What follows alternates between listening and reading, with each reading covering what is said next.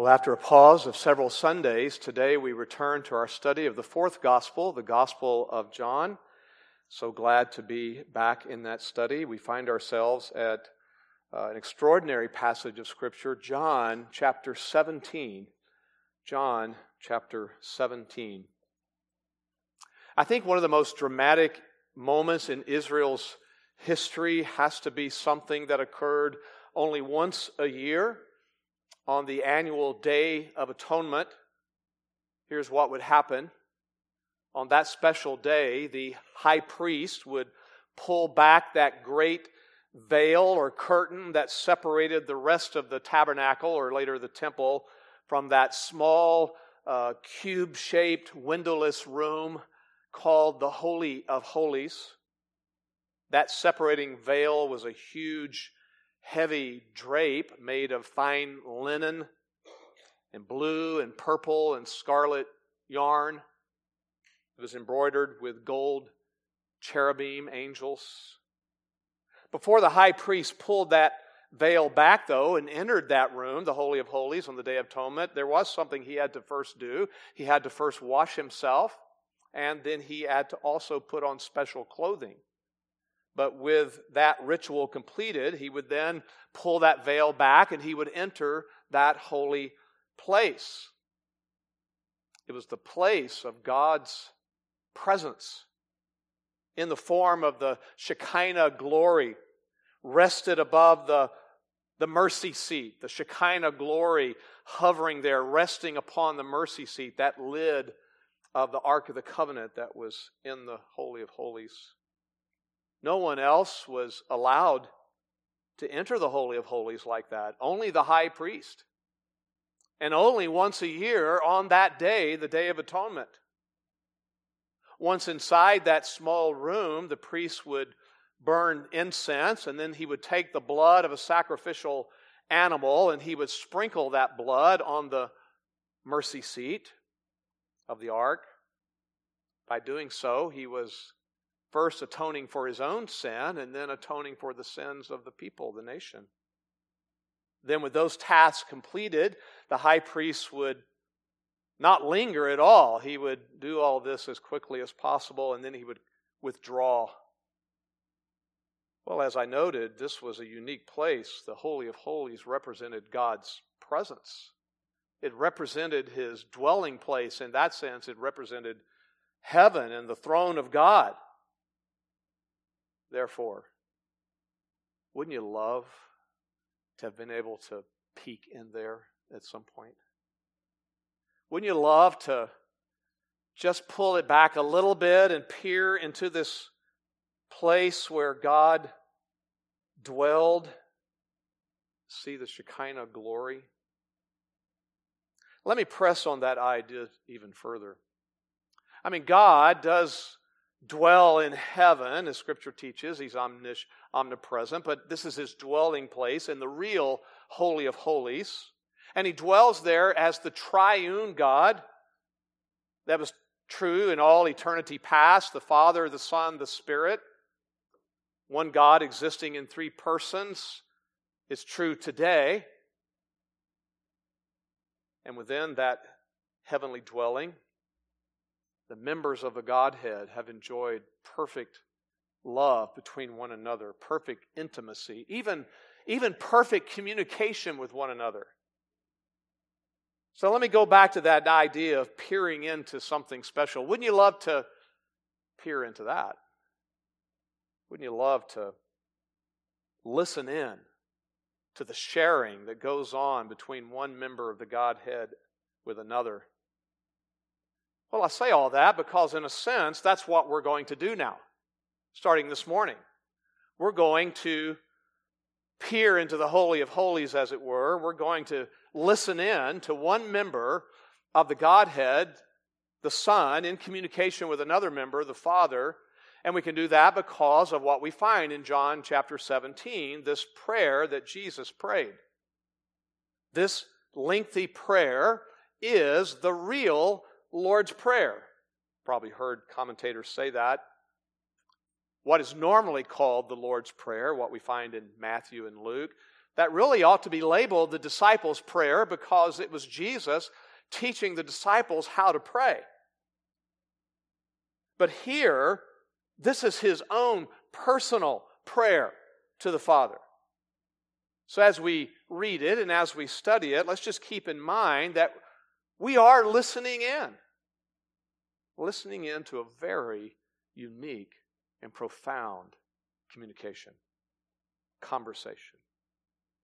I call this prayer, this conversation, unique, not just because Jesus is the one who prayed it in this moment. Jesus was known for prayer. We learn from the synoptics, Matthew, Mark, and Luke, that he prayed often.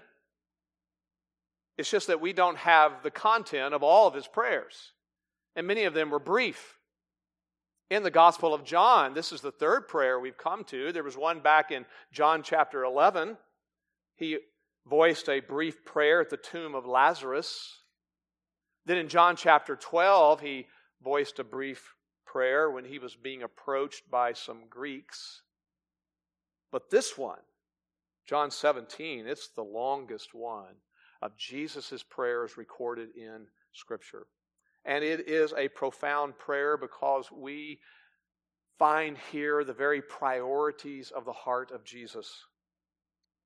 Now, since we're parachuting back into the Gospel of John after being gone for a while from our study of it, let's briefly just review where we are.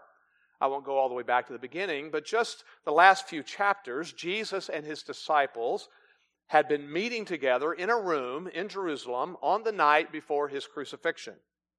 And there in that room, they partook of their last Passover meal together. It was also during their time together in that room that Jesus performed that extraordinary act of washing the feet of the disciples, an act that visually portrayed what was coming, the cleansing that was coming in the cross. It also certainly was an example of true humble service. It was that night in the room that Jesus revealed to the disciples that Judas was going to betray him. He revealed that night that Peter would deny him. He revealed something he had been telling them along the way, but he once again revealed to them that night that he was going to leave them by way of death. The disciples were shocked. They were understandably disheartened by all that Jesus said, so the Lord sought to console them. He sought to bring comfort to their hearts. If you look back at chapter 14, verses 1 and 2, you find a good example of that. It reads in John 14, 1 and 2, "Do not let your heart be troubled. Believe in God, believe also in me. In my Father's house are many dwelling places. If it were not so, I would have told you, for I go to prepare a place for you." Very encouraging. The Lord further encouraged his followers with this promise that there was one coming after Jesus departed, the one he called the Helper, the Paraclete, the Holy Spirit. That's chapter 14, verse 26, for example. The Helper, the Holy Spirit, whom the Father will send in my name, he will teach you all things and will bring to your remembrance all that I said to you. In his instruction to them, Jesus also at one point used the imagery of a vine and some branches just to confirm their relationship to him, that they had a genuine relationship to him. Chapter 15, verse 5, "I am the vine, you are the branches. He who abides in me and I in him, he bears much fruit." Jesus also encouraged them with the fact that even though they were going to be disheartened for a while, that sadness was going to only be temporary, because he promised them that he would rejoin them. Of course, a reference to his resurrection and then the coming of the Spirit even. Well, he concluded all his instructions in that final sermon to the disciples with a reminder that they were going to experience tribulation in this world. Look back at the last verse of chapter 16, verse 33.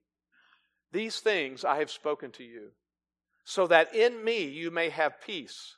In the world you will have tribulation, but take courage. I have overcome the world." Now, at some point that night, during all that instruction, Jesus and the disciples did leave that upper room. All the instruction didn't take place there. they left the upper room and began walking through the city on their way to a garden, the Garden of Gethsemane. If you look back at chapter 14, verse 31, you get a pretty good a clue that happened. 14:31 says at the end of it, "Get up, let's go from here." So they left the room, and they would have, going through the city streets, they would have passed the temple on the way. Perhaps that's why Jesus used that imagery of the vine and the branches, because one of the notable features on the temple was a large decorative vine that was affixed above the entryway. It was a gigantic piece of art, really, that included gold and jewels and huge clusters of grapes. Maybe the sight of that prompted Jesus to use the vine and the branches imagery as they walked by. We don't know. In any case, at some point, they would have finally come to the end of the city streets of Jerusalem. They would have to leave the city by descending the steep eastern slopes of the city and then cross a brook at the bottom of a valley there called the Kidron Valley, and then ascend up the slopes on the other side, the western slopes of the Mount of Olives, because that's where the Garden of Gethsemane was located. It seems likely that with all the formal instruction over, that they were now at that Kidron Valley, maybe even in it, when Jesus voiced this prayer in John chapter 17. Now, personally, I tend to imagine Jesus praying this prayer as he stood on the bank, the edge of that little brook, just before taking the steps to the other side to ascend the slopes to the Garden of Gethsemane. Some form of image like that does fit with what we find in the next chapter. If you look ahead to chapter 18, verse 1, this explains what happened as soon as Jesus concluded his prayer. Chapter 18, verse 1, when Jesus had spoken these words, meaning the prayer, he went forth with his disciples over the ravine of the Kidron, that's over the brook, where there was a garden, once he got up to the other side there, in which he entered it with his disciples. Well, what was waiting for Jesus in that garden? Well, we know the answer to that. The greatest trial of his earthly life and ministry. It was in the garden. He was going to be arrested and then taken to an unjust trial where he'd be sentenced to death by crucifixion. That's what he knows is coming. So amazingly, what did Jesus do knowing what was coming? He stopped and he prayed. Wish we were like that. I've even said this sometimes after trying everything I know to do about some situation. I've even thought, maybe even in the past, I've even said, well, I guess all I can do now is pray. You ever heard that? What a terrible thing. This wasn't because it was all he could do now. He strategically chose to pray. This is God in human flesh. This is the one who was going to return to the Father via that shameful and painful, disgraceful, yet substitutionary death for sinners on the cross.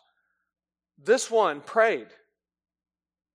This is the one who was part of that eternal Godhead, the one who knew the very secret eternal will of God, because he was party to the decrees of God before the foundation of the world. This is the one who prayed. Now, as one writer said, you might expect the words of this prayer, since it's an inter-Trinitarian prayer, to be very lofty, very mysterious, very hard for us to even wrap our minds around. But that's not what we find here. We find his prayer very simple.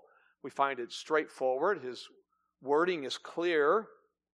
Pastor MacArthur puts it this way: its words are plain yet majestic, simple yet mysterious.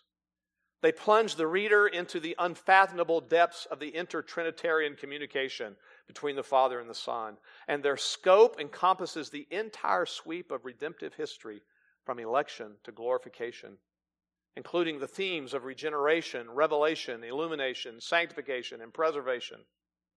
The veil is drawn back, and the reader is escorted by Jesus Christ into the Holy of Holies to the very throne of God. I'm excited to be at this prayer. The entire prayer, which takes up the chapter, can be divided into 3 sections. That's kind of the common way to do it. An outline that's something like this for the whole prayer. First 5 verses, verses 1 to 5, we find Jesus' prayer for himself, the Son's prayer for himself. Verses 1 to 5. Verses 6 to 19, we find the Son's prayer for his current disciples, the ones that were with him.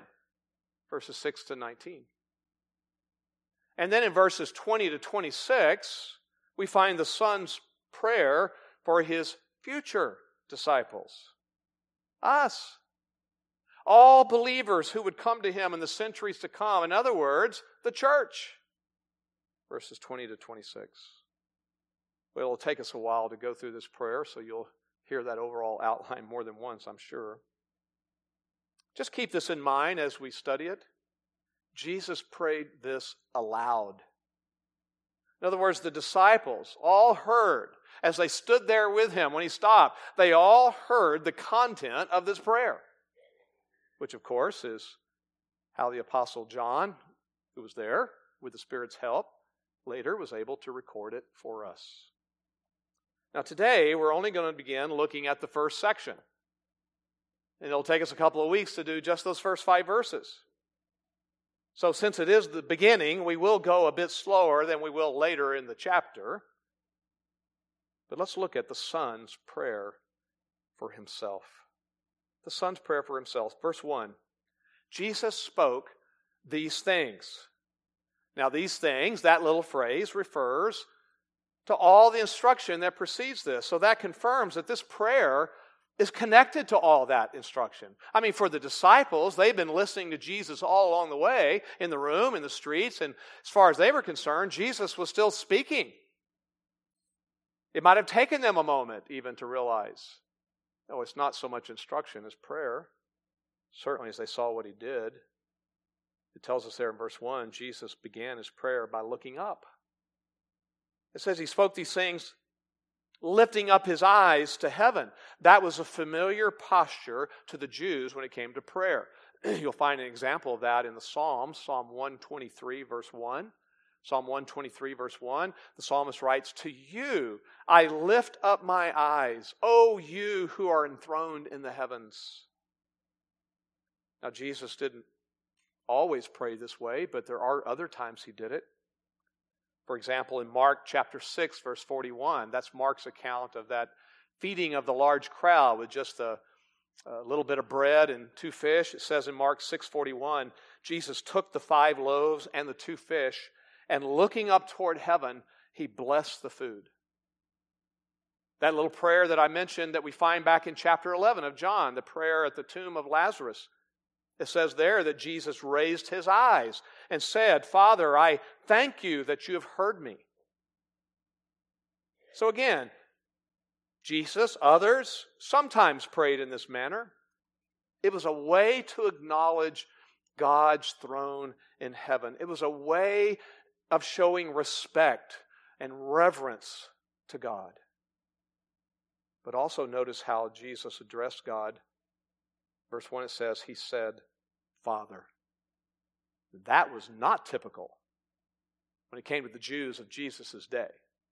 To refer to God that way, they had developed over a time a very remote view of God. So by addressing God as Father, Jesus is certainly acknowledging his submission to the Heavenly Father. He's acknowledging his dependence on him, yet this is also acknowledging the intimate fellowship that Jesus enjoyed as a member of the Godhead.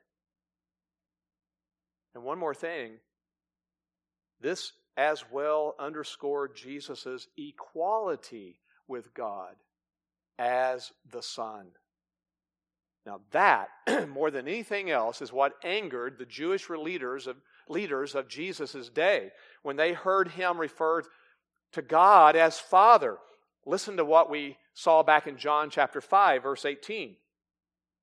"For this reason, therefore, the Jews were seeking all the more to kill him, because he was not only breaking the Sabbath," I mean, that was bad enough, but what pushed him over the edge was this, "but also was calling God his own Father, making himself, they said, equal with God. They got it.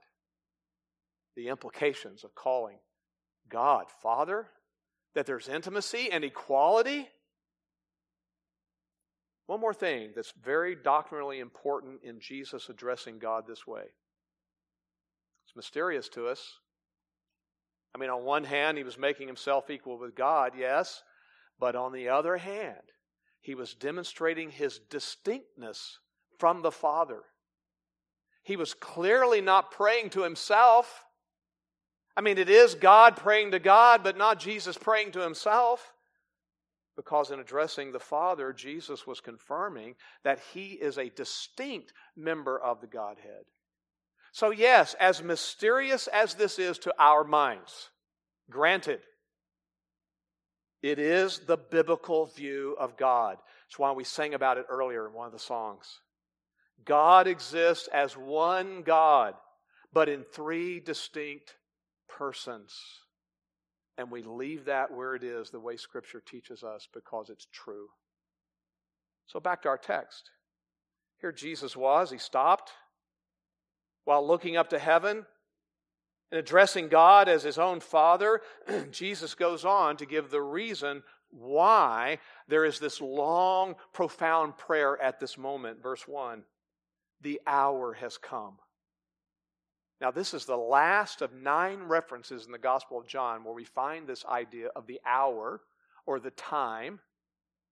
It's the idea used in the Gospels, all the Gospels, for this time that is the time of Jesus' ultimate glorification, his glorification, which would take place through all the events associated with the end of his earthly ministry. His arrest that was about to happen in the garden, his death, his burial, his resurrection from the dead, and his final ascension back to heaven. All of that is the hour. Now, several times in John's Gospel, when we came across this, it said something like this: the hour had not come. And that was why Jesus' enemies weren't able to really get a hold of him yet.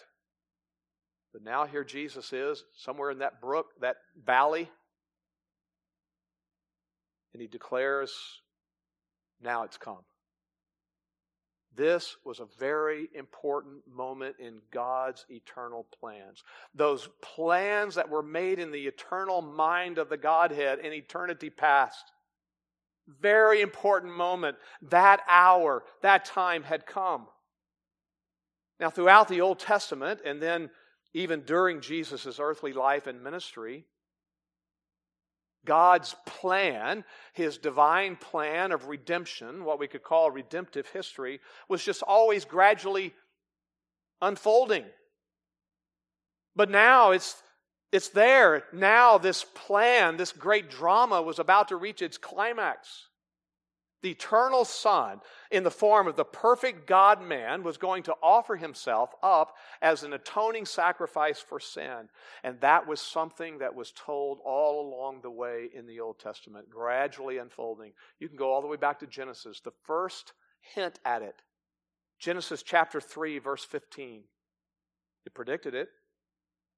God told the serpent, I will put enmity between you and the woman, and between your seed and her seed. He, in other words, the one who was the culmination of her seed, the Messiah, he will bruise you on the head. You will bruise him on the heel. Acknowledging that Satan was going to be Jesus' great enemy, our great enemy, all through time. But the most he could do would be to bruise the Son on the heel. The Son would be victorious. That was going to happen through the triumph of Christ on the cross. That's why Hebrews 2 verse 14 says this, through death he will render powerless him who had the power of death, that is the devil. That was all part of God's plan, been gradually unfolding through the centuries after century after century. Now, the hour's there. This was the time for everything said in Isaiah 53 about the suffering servant to come to pass. All those verses about the Messiah, the one who would be pierced. Isaiah 53, verse 5, despised and forsaken, a man of sorrows, acquainted with grief. Verse 5, pierced through for our transgressions, crushed for our iniquities. It's time for that. All those sacrifices, not just the Day of Atonement, not just the high priest going into the Holy of Holies and offering the blood of the sacrificial animal that one day, but all the other days, all that blood shed to provide some sort of temporary and just ceremonial cleansing for the people so they could go on about their lives of serving God. It never really atoned for their sin. No, it's because all those sacrifices were pointing to this one. And the time had come for that one. All of this was about to be accomplished. The hour had come for it to be accomplished. So there Jesus was, leading this little group of 11 fearful and discouraged disciples through that valley and up the slopes of the Mount of Olives into the Garden of Gethsemane, with that hour, all of that, facing him, and he knew about all of it. And yet, though he knew about all of that, he knew about the victory that was to come. He knew about the resurrection and the ascension. Aware of all that, he stops and he lifts up his eyes to heaven and he prayed. My point is, that's what makes this chapter so profound. That's what makes this prayer so profound. It was prayed at the very hinge of history, you could say. It's interesting that he didn't, knowing all this, just sort of have this attitude of resignation. Just a fatalistic approach. No, it was the occasion for prayer. Well, we're going to look at it, these 5 verses, and we're going to find today and next week that in these 5 verses, there are these 2 important confirmations related to Jesus' time on earth. We're going to look at one today and one next Sunday. 2 important confirmations that come out in this prayer. Here's the first one. Jesus confirmed his mission. Jesus confirmed his mission. Now, this is significant, that when it came to praying for himself, but a lot of things he could pray for, there's really just one request, one petition. It's a request that as we look at it, we'll see it confirms the mission that Jesus had come to earth to fulfill. Verse 1, glorify your Son. Now that verb to glorify means, on one hand, it can mean to give praise to someone or something. It can mean to honor something or someone. That nuance is included here. We're certainly aware of the fact that Jesus deserves our prayer. We're aware of the fact that even though he would leave the earth through this shameful crucifixion, all of that would become the reason that those who come to know him as Lord and Savior and have their sins forgiven look back and praise him for it. That's what we do here. We seek to honor Christ in our singing and our preaching. But in this context, the primary meaning of glorify is something beyond that, just the normal idea of giving praise to or honor to. It carries the meaning here to clothe in splendor. To clothe in splendor. Put it in other words, to cause to be excellent. Or to cause to be majestic. To clothe with majestic, excellent splendor. Which means what Jesus is praying for here is the opposite of what he had already experienced by being humbled or brought to humiliation. That's what we find articulated in Philippians chapter 2, verses 6 to 8. Let me read those familiar words to us. Philippians 2, 6 to 8. The Son, Jesus, although he existed in the form of God in eternity past, did not regard equality with God a thing to be grasped or held onto and gripped, but emptied himself. Not that he stopped being God, but he emptied himself of the glory of that and the enjoyment of the glory of that and the prerogatives that go with all that. He emptied himself and took upon the form of the bondservant, being made in the likeness of men, being found in appearance as a man, he humbled himself even further by becoming obedient to the point of death, even this shameful, disgraceful death on a cross. That's how far the humbling of Christ went. So in essence, now, the Son is petitioning the Father to reverse all that. Reverse the self-emptying that happened in the incarnation. Restore him now to what he had before. Restore him to the splendor. Restore him to the majesty that he shared with the Father before time began. And that is exactly what the Father did. He used even the events of the arrest and the torture and the crucifixion, even that he used to glorify the Son. So on one hand, Jesus knew that it was time for that to be glorified, yet even though he knows that's going to happen, he still prays for it to happen. You could summarize it this way. Jesus knew that this was God's appointed hour for God's will to be done, so he prays for God's will to be done. He prays that later on in the garden too, right? He makes his request known, but then he says, but your will be done. Listen, this is an interesting side point. There are those people that certainly don't like the doctrine of God's sovereignty. It scares them, and one of their complaints is, God's sovereignty means we have no responsibility. It means there's no even reason to pray. Listen, the biblical view is an emphasis on God's sovereignty is not an impediment to prayer at all. It's actually an incentive to prayer. And that was true for the Son. He knows all things of what's going to take place, so he prays that those things would take place. Yet, as wonderful as that was for him personally, to be glorified through the crisis that was coming, to have the humiliation wiped away and to be restored to the splendor, still, that's not actually what Jesus desired the most.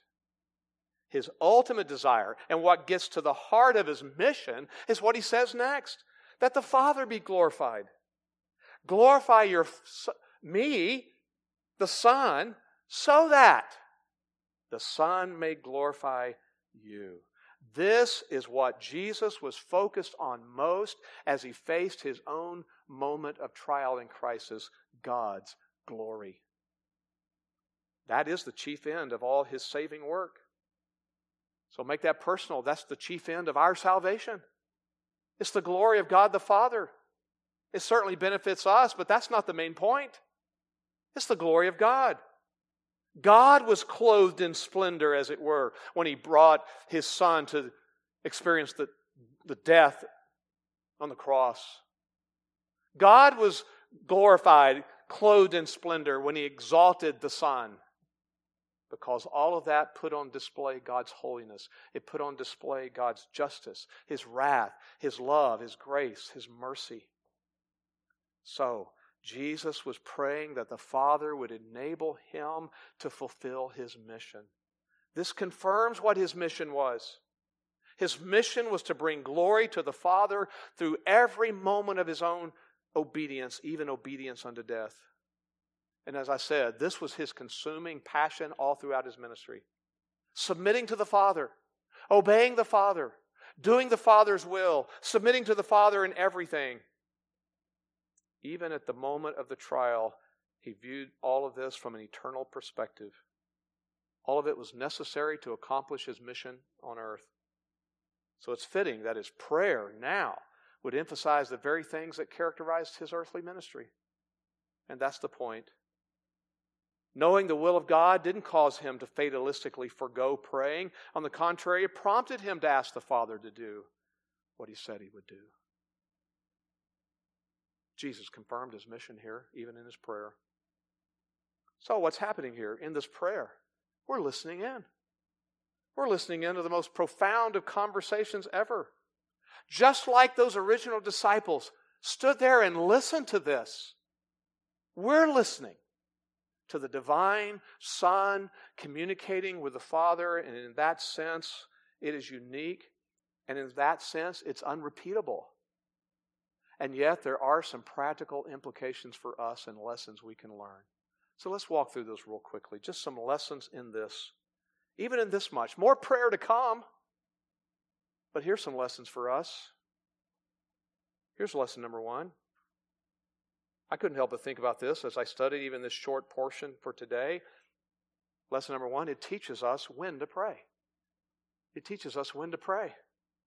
Jesus was facing the biggest trial of his earthly life. We don't face that exact trial, but we certainly face trials. We face times of crises. And it's those times that really end up being what squeezes us so that what comes out of us is who we really are. So how do we respond when trouble comes? What concerns are dominating our thoughts? Let's learn from Jesus. His thoughts were dominated by the trial that was come, and in that situation he prayed. How much more you and I need to pray when facing the many challenges of life? So lesson number 1, it teaches us when to pray. Lesson 2, it teaches us how to pray. I know we have the disciples' prayer that teaches us how to pray, but even observing Jesus praying teaches us how to pray. For example, even from this little bit today, we can learn this. We should keep a sense of reverence during our prayers, just like Jesus did. Keep a sense of reverence in your prayer. Now, in lifting up his eyes, he exhibited humility, so we should do the same. But I'm not talking about we need to pray always looking up. That's not the point. Jesus didn't always pray that way. But at least in our hearts and in our words, we need to maintain this sense of reverence, this attitude of reverence, as we acknowledge in our prayer God's holiness, as we acknowledge his authority, as we acknowledge our dependence on him. That's a humble sense of reverence in our prayer should always be there. He's not our pal. He's God. Along with that, I think we need to keep a sense of submission during our prayers. Make sure that sense is there too, sense of submission. Jesus' request was directed to the fulfillment of God's will, God's redemptive will, God's glory. And that, I'd have to say, is a contrast to much of my praying when I'm not thinking rightly. Our prayers tend to be very much focused just on ourselves, or on our own perceived needs, or our fears, or our burdens, our concerns, our wants. And don't get me wrong in that.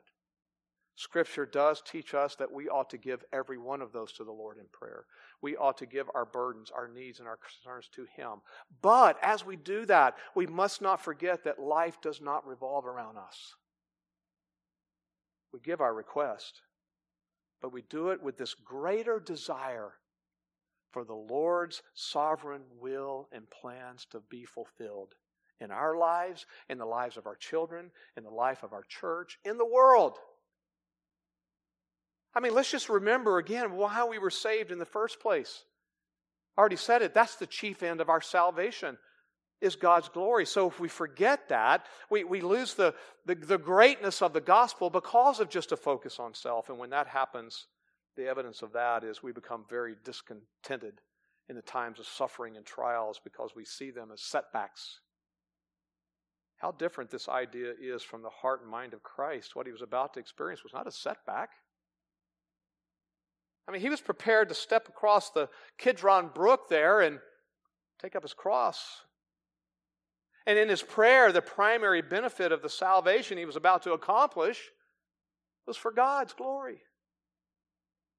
So let's maintain that mindset, that sense of reverence and that sense of submission to his will. And I'm just telling you, that submissive attitude changes everything about our lives. We no longer face trials as simply setbacks. We admit how difficult they are, but there's more going on. We no longer even come to church just because we think it's something that'll benefit us and we'll get something out of it. I hope we do. I hope we are benefited. But we don't make our decision whether to go to church or not. I wonder if I'll get something out of it today. I don't know. Maybe I won't, so I'll stay home.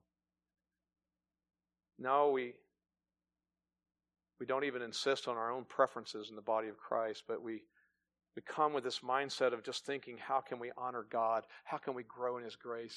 It's all about him, not us. Our trials are not just tragedies, they're opportunities to show forth the glory of God in our lives. So I'm just saying this teaches us how to pray. Pray with a sense of reverence, pray with a sense of submission. I think we could also say this, pray with a sense of intimacy. He prayed to his Father. He taught his disciples to pray to his Father. I think that's how we should pray. We should address our prayers that way. He told us to do it, so why shouldn't we? I'm not saying it's wrong to address the Lord in a different way, to say, "Oh God, you are the greatest God, the majestic God, the creator of the universe and sustainer of all things, oh mighty God." I'm not saying that's wrong. I'm just saying that when Jesus prayed, he called him Father. I think it's a reminder to us that the only reason we're able to do that, to go to the God who's created all things and sustains all things, the transcendent God, is because of Christ, who's forgiven us of our sins because of the cross, and therefore we can go know God not just as a transcendent God. We can know God in his immanence. We know him not just as judge, but we know him as Father. I think it's actually important that we do pray to our Father. Every time you say that, it's a reminder to you that without Christ you're nothing. So I think it teaches us how to pray. Third, it teaches us what to pray. It teaches us what to pray. In some ways, I've already answered that, but to press on that a little more, in praying for what the triune God had already determined to do, I'll tell you what that's the same thing as doing. It's the same thing as praying truth. Jesus prayed truth. That was the content of his prayer. And we can do the same thing in one important way. We can express biblical thinking in our prayers, for it's in Scripture that God has revealed truth to us. We are not a member of the Godhead. We don't have the eternal decrees in our own minds. But we know all that God wants us to know in his Word. So to say it differently, Jesus asked God to perform the very things God had promised to do, and we can pray that. We can pray what Scripture says are the priorities of God. Even as you pray for yourself, and you pray for your children, and you pray for this church, and you pray for the world, let's pray what the priorities of God are, and we find those in Scripture. So that tells us that we need to know what Scripture says. We need to know its doctrines. We need to know its promises. So that when we pray, our prayers are just influenced by that, biblical truth. We need to be like John Bunyan. Some of you have heard the famous quote by Charles Spurgeon. That's a different guy, Spurgeon. Charles Spurgeon said this about John Bunyan. This man, meaning Bunyan, this man is a living Bible. Prick him anywhere. His blood is bibline. The very essence of the Bible flows from him. He cannot speak without quoting a text, for his very soul is full of the Word of God. May we be so saturated with biblical truth that it just comes out in the things we pray for ourselves and for others. And lastly, lesson 4, I think it teaches us who can pray. Who can pray? Ultimately, the one who can pray to the Father is the one who knows him that way. And we can have an intimate relationship with God the Father only one way. Anyone who believes in him is granted the same spiritual intimacy with God that Jesus enjoyed, but only that one who comes to Christ. So that brings us back to what I said about the Holy of Holies in the introduction. Remember what I said? The significance of the Holy of Holies to Christians is found in the fact of what it represents, the presence of God, but the significance is illustrated for us in what happened when Christ was crucified. You find this in Matthew 27, that when Jesus died, an amazing thing happened. Matthew 27 tells us that at that moment, that veil, that curtain in the temple that the high priest had to push aside all the time, once a year, that curtain was torn in two from top to bottom. It was a supernatural event done by the power of God to make a very specific point that because of the death of Christ on the cross, man no longer had to be separated from God. We can know him. Christ's body was torn, as it were, on the cross, just as that veil was torn in the temple. And now we have access to God through Christ. We can know Him as Father and therefore pray to Him. Listen to Hebrews 10, verses 19 and 20. Therefore, brethren, we have confidence to enter the holy place by the blood of Jesus, by a new and living way which He inaugurated for us through the veil that is His flesh, meaning His death. So as a result of Christ, we can have intimacy with God. Romans 5, verse 1 says we have peace with God. Romans 5:11 says we're reconciled to God. Romans 8:15 says we've been adopted by God, and so we literally cry out in our souls, Abba, Father. Ephesians 2:18 says we have access in one Spirit to the Father. Listen, this prayer reminds us who can pray. It's those who know Him as their Father. That's the prayer He hears. And you know Him as Father by coming to Christ. If you don't know Christ as your Lord and Savior today, then come to Him in humble repentance and faith, trusting in Him alone to be forgiven of your sin, and then you too can call God Father. Let's pray. Our Heavenly Father, we are so glad to be able to call You that. We are so grateful for the sending of Your Son to fulfill His mission, a mission to give His life on the cross to pay the debt of the sins of Your people, so that ultimately You would be glorified. Father, we thank You for that. And Father, I thank You that by Your Spirit You open the hard hearts of people so that they're humbled, so they can see the glory of Christ and come to Him in humble, repentant faith and be saved. Father, I pray that we would just remember these things as we go about our daily lives. Remember the significance of prayer and what we're really doing in prayer, aligning ourselves even with the will of God. In Christ's name we pray. Amen.